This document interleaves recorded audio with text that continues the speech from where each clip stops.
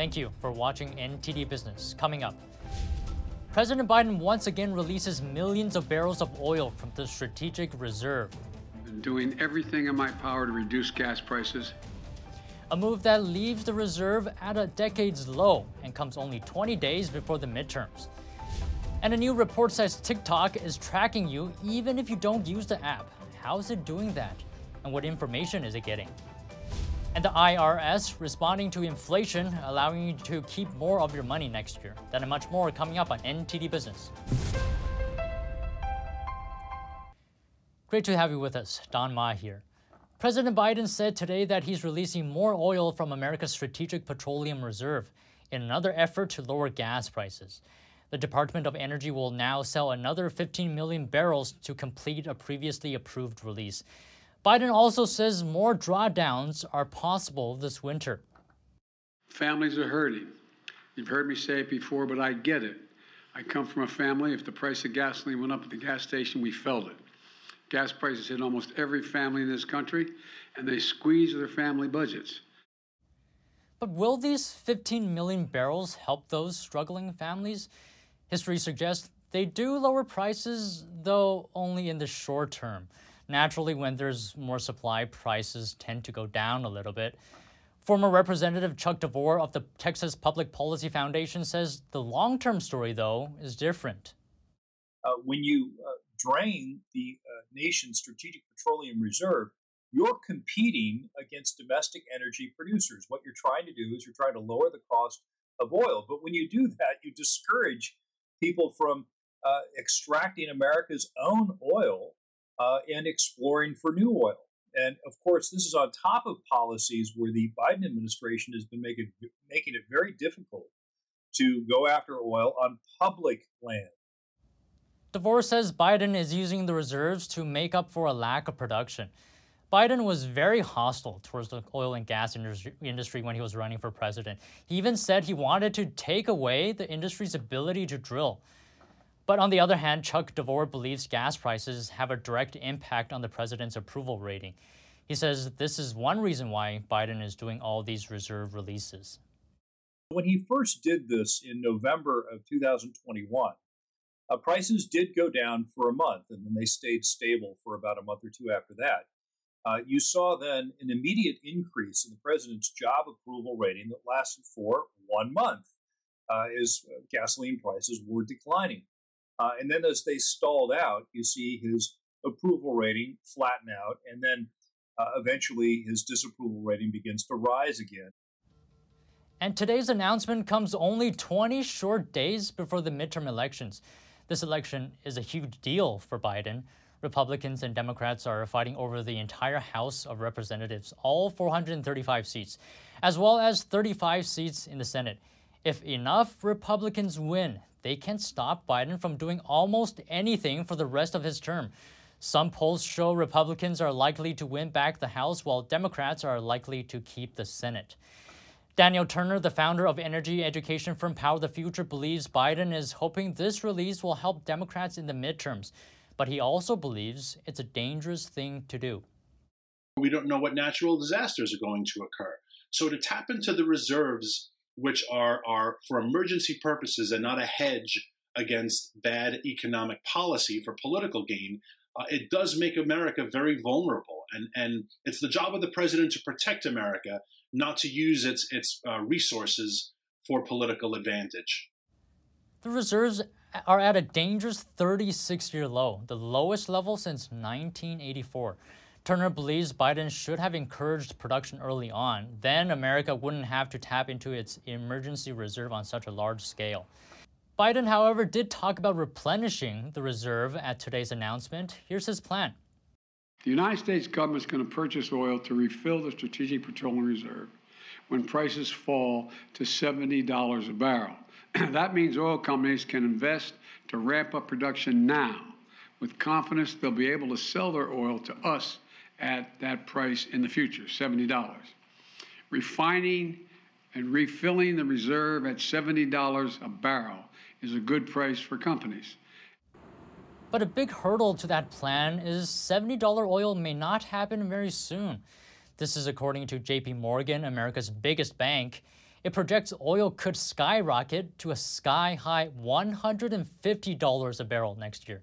And not just that, it says oil production may be tight for the next decade. Even though people see a need for more production, investors and companies aren't doing it. But JP Morgan says that oil could go to $80 if there's a recession. If that happens, maybe oil could hit $70. Daniel Turner says this is, though, still far worse than what could have been. Even $70 a barrel is high. Oil should be, 55 if all things of oil and gas infrastructure were in place and we had an administration that wasn't punishing us. So there's just the pure dollar problem. Biden has released a hefty number of barrels this year, 180 million, if you include the 15 million announced today. This is an entire quarter of the reserve's total capacity. Oil prices actually rose today despite Biden's announcement. U.S. benchmark WTI up over 3%. International benchmark Brent rose over 2%. Moving on, it seems the insurance industry is turning its back on fossil fuels. The reason? Climate concerns. An alliance that tracks insurance policies says it's especially true for reinsurance companies. These are companies that help other insurers spread their risks. The alliance, called Insure Our Future, says 62% of reinsurance companies plan to stop covering coal projects. Meanwhile, 38% are now excluding some oil and gas projects. Insurance companies raise rates because of risky behaviors. In this case, one expert said the fossil fuel sector is risky because of its greenhouse gas emissions. Though on this point, not all scientists agree, especially on whether or not climate change is a dire threat or whether humans are causing it. And billionaire Bill Gates is probably happy that insurers are turning their back on fossil fuels. Actually, he said, the energy crisis in Europe could be a good thing in the long run. That's because it could speed up the transition to other energy sources. He told CNBC that people may have been a little optimistic about how quickly the transition could happen, and that Europe dropping Russian natural gas was a setback. Now, on the other hand, it's good for the long run because people won't want to be dependent on Russian natural gas, so they'll move to these new approaches more rapidly. Though Gates did say Europe needs to find a substitute for Russian energy sources like coal plants for now, he said the priority is keeping people warm and keeping their economies in decent shape. Yesterday, he published an article saying that countries like the U.S. that have prospered from fossil fuels should completely decarbonize. And on to Wall Street. U.S. stocks ended a two-day winning streak today. The Dow lost 100 points, or 0.3%. S&P 500 fell 25 points, or 0.7%, and the Nasdaq dropped 92 points, or 0.9%.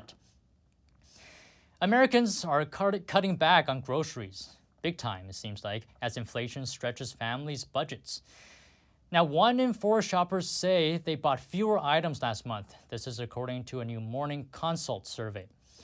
Even wealthier families are dialing back purchases, with 1 in 5 buying fewer items. The survey says consumers also clipped more coupons and went for generic brands.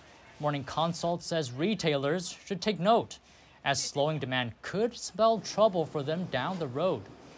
The most recent data shows prices for food at home rose 13% for the past year. But apparently Nestle isn't suffering from the effects of inflation. Quite the opposite, the Swiss food giant Wednesday posted its strongest sales growth in 14 years. Most of the increase came from higher pricing. It seems like the company has successfully passed inflation onto shoppers. But even so, the chief executive called the current economic environment challenging. He says customers are losing purchasing power due to inflation, which makes setting prices a balancing act for the firm. On one hand, it wants to protect its profit margins, but on the other, it doesn't want to raise prices so much that consumers stop buying. Nestle has raised its outlook for the year. Nestle shares were down 2% today. And the IRS will let people keep more of their income next year in response to inflation. Now, because tax rates are automatically adjusted for inflation, there will be higher cutoffs for all 7 income tax brackets. Also, there will be a higher standard deduction when you file your tax return. For example, the income thresholds for the top tax rate are going up 7% from this year. And the standard deduction for married couples will rise by $1,800. And an outage to a South Korean app caused so many problems across the country that the company's CEO was forced to resign. NTD's Sean Marshall has more. A fire caused the outage of South Korea's largest mobile app, Kakao, creating problems across the country. Kakao's company CEO, Nam Kyung-won, stepped down on Wednesday after the outage of the app and other services triggered widespread backlash from authorities and the public. As a representative in charge of Kakao's services, I feel responsible for the outage and more miserable than ever before, and I am stepping down from my role as CEO to strengthen Kakao's commitment to reform and change. Millions of people had trouble contacting each other. Mobile banking and gaming services were shut down. Many couldn't pay for their everyday items at convenience stores and grocery stores. Travelers were left stranded because they were not able to book taxis, while drivers were deprived of income. Kakao Talk, launched in 2010, has more than 47 million active accounts in South Korea, making it one of the most popular apps in the country of 51.6 million. More than 650 small businesses complained about the lost sales due to the Kakao outage. Similar to China's WeChat app, Kakao is what some call a super app. It handles messages, payments, delivery services, and more. It's what Elon Musk has hinted he wants to do with Twitter. Kakao said it's investing $325 million to build its own data center next year, with another one to be completed the following year. The policy chief of South Korea's ruling party said on Wednesday that lawmakers will propose a bill requiring companies like Kakao to back up their systems. Sean Marshall, NTD News. And TikTok is collecting your personal data across the internet even if you don't use the app. This is according to a recent report by Consumer Reports. It found that TikTok is partnering with hundreds of websites to gather information on visitors, and you don't even need to have a TikTok account for it to be able to track you. For example, if you look up medical conditions on the WebMD website, TikTok will know what you searched for. Or if you go on the pharmacy store Rite Aid's website and you add something to your cart for you to buy, TikTok will be notified about it. And if you go on some websites that provide financial advice or personal loans, TikTok can get information on your economic situation. And here joining us to talk about TikTok is FCC Commissioner Brendan Carr. Commissioner, you've been vocal about possible threats from the Chinese Communist Party and its influence in the U.S. What is the federal government's current position on TikTok? Well, you're right. I think there's a lot of national security threats posed by TikTok, and we see them from several fronts. One, it's all the data that is flowing back inside of China and potentially being accessed by members of the CCP. Second, it has to do with potential foreign influence campaign, which is using algorithms and other methods of displaying particular content to Americans here in the U.S. And the third way is all this data going back into Beijing that is potentially being used to improve and train the CCP's artificial intelligence. So I think that's a problem. At the U.S., we have a number of inquiries ongoing. The Federal Trade Commission has been asked to take a look. Our Commerce Department is looking at it. And there was recently a report out that says our Treasury Department has cut at least a preliminary deal with TikTok regarding these data flows. So I, for one, am going to be watching that Treasury Department development very closely. You know, you tweeted recently about an article that said TikTok is partnering with companies to collect people's data on websites they visit.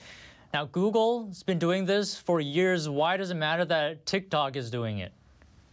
Yeah, this is an entirely new concern. I mean, up to now, I've been very focused on the data that someone that has TikTok on their smartphone, the data that's being accessed from that person's smartphone. But this new report from an organization called Consumer Reports showed that, in fact, you don't even have to have a TikTok account. But if you're visiting websites, that information is being captured and sent back to TikTok. And those are websites, everything from the Girl Scouts of America to Rite Aid Pharmacy to domestic violence websites. And you're right that other companies are engaged in similar conduct, including Google and Facebook. And frankly, I think we need a broader set of privacy protections in place.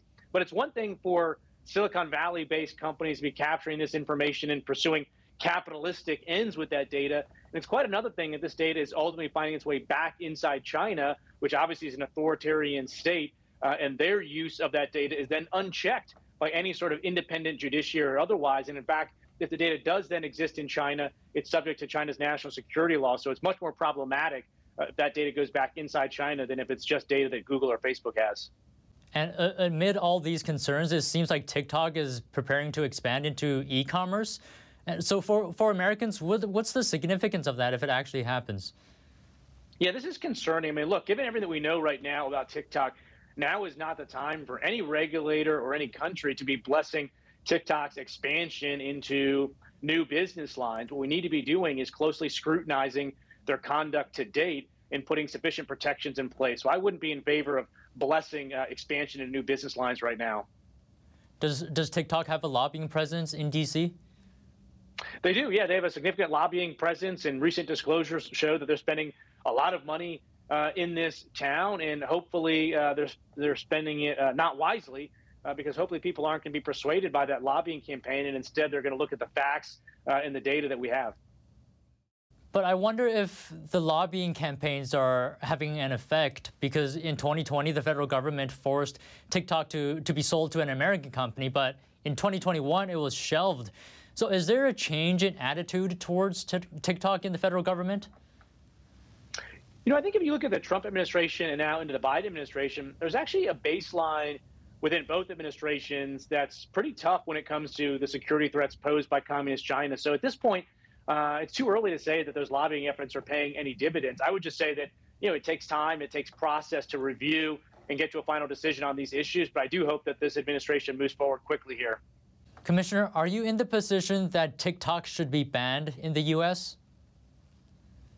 You know, look, I'm open, at least theoretically, to this idea that we could create a sufficient divider between U.S. user data and that data being accessed in either back inside China or by members of the CCP. I'm open to that. I think as a practical matter, it's going to be very difficult to get there because at the end of the day, we're talking about data, we're talking about systems that were built by China. So getting a sufficient level of confidence that we have stopped their access to this data will be difficult. So that may end up resulting in a circumstance where we need some sort of broader divestiture or corporate separation from China. All right, FCC Commissioner Brendan Carr, thanks for your time today. Thanks, really appreciate it. Thank you. And Americans working for China's semiconductor sector are facing a potential dilemma. A U.S. ban on semiconductors could force them to make a choice, which is to give up their jobs that help China advance its microchip technology or lose their American citizenship. NTD's Julia Song has more. The U.S. is tightening its stranglehold on China's microchip development. The Commerce Department is coming out with a new restriction, barring U.S. persons from helping China's microchip development without a license. Here's the group that falls under the U.S. persons category: U.S. citizens, permanent residents, people that live in the U.S., and American companies. The new measure is a blow for China, as many key persons helping the regime's development in the semiconductor sector have U.S. residency. Among them, at least 43 senior executives at Chinese semiconductor companies are American citizens. That's according to a report from the Wall Street Journal. One example is Gerald In. He's the founder of AMEC, China's top semiconductor equipment maker. In spent almost 2 decades working for the U.S. microchip giants, like Intel and Applied Materials. After stints in Silicon Valley, In went back to China and founded AMEC. Semiconductors are key to U.S.-China competition. These tiny chips are the hearts and brains of modern electronics and make everything from iPhones to cars to fighter jets possible. Advanced chips are also critical for military technology. The U.S. ban drew immediate reaction. Several big names in the industry have put holds on their American employees' work in China while waiting for officials to clarify the rules. Examples include Dutch equipment maker ASML and U.S. chip makers KLA and Lam Research. And Hong Kong's chief executive John Lee today unveiled a new visa plan to attract global talent. Lee said the so-called Top Talent Pass scheme will allow those earning more than $318,000 a year to work in the city for 2 years. The plan also allows graduates from the world's top universities to pursue opportunities in Hong Kong. According to Lee, the city's workforce has shrunk by about 140,000 people over the last 2 years. And also, over the past few years, the Chinese Communist regime has been cracking down on the city's freedoms. And if you have any news tips or feedback for the show, you can email us at business@ntd.com. Still to come, Walmart launching a new platform for social media influencers. How can it help them make money? And a fancy restaurant in Paris showing how the industry can prepare great meals using less energy. That and more coming up on NTD Business.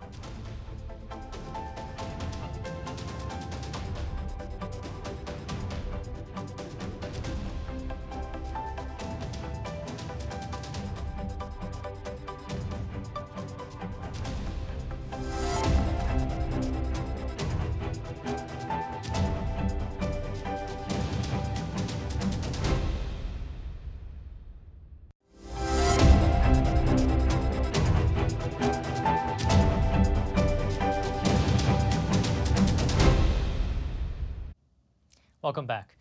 The aftermath of the pandemic seems to have given Americans more free time. Due to COVID, more people started to work from home. And that meant less time was spent overall in traffic. The Federal Reserve Bank of New York says working from home saves Americans 60 million hours per day from commuting. According to the American Time Use Survey, most Americans use the extra time on personal errands, sleep, and hanging out with family and friends. And Walmart is launching a platform for social media creators and influencers. It will allow them to earn commissions on product recommendations to their followers. They can share product links on any social media platform of their choice, and they can also apply to take part in brand campaigns. There's no minimum social media follower requirements to join the platform, and there's no cap on commissions. The beta version of the platform launches ahead of the holiday shopping season, and Walmart plans to fully launch it in 2023. Competitor Amazon launched something similar 5 years ago, which is a creator-driven sales platform called Amazon Influencers. And it seems like there's a market for people who want McDonald's adult Happy Meal toys. Adult Happy Meals toys sold out quickly after they were available, and now the toys are being resold online at high prices. One eBay listing offered 3 of the toys still unwrapped for $300,000. Another is asking for $25,000. No word yet if McDonald's will bring back more adult Happy Meals, but it does appear there is a demand. Some Americans are willing to pay high dollar for nostalgia. And a fine dining restaurant at the foot of the Eiffel Tower doesn't just offer a great view of Paris, it also gives diners an idea of how the whole industry can prepare an energy-efficient meal. Let's take a look. Nestled on the first floor of the majestic Eiffel Tower, Madame Brasserie is dealing with the unfolding energy crisis in its own way. Michelin-starred chef Thierry Marx has made it a showcase for local cuisine, cooked with minimal energy consumption. Here is a dish of leeks that comes from just 30 miles away. Seasonal leeks. We simply cooked it in its own juices and then we wrapped it in paper, as a leek is 80% water on average. We cook it in its own juices and we're going to finish it simply by passing it over a flame.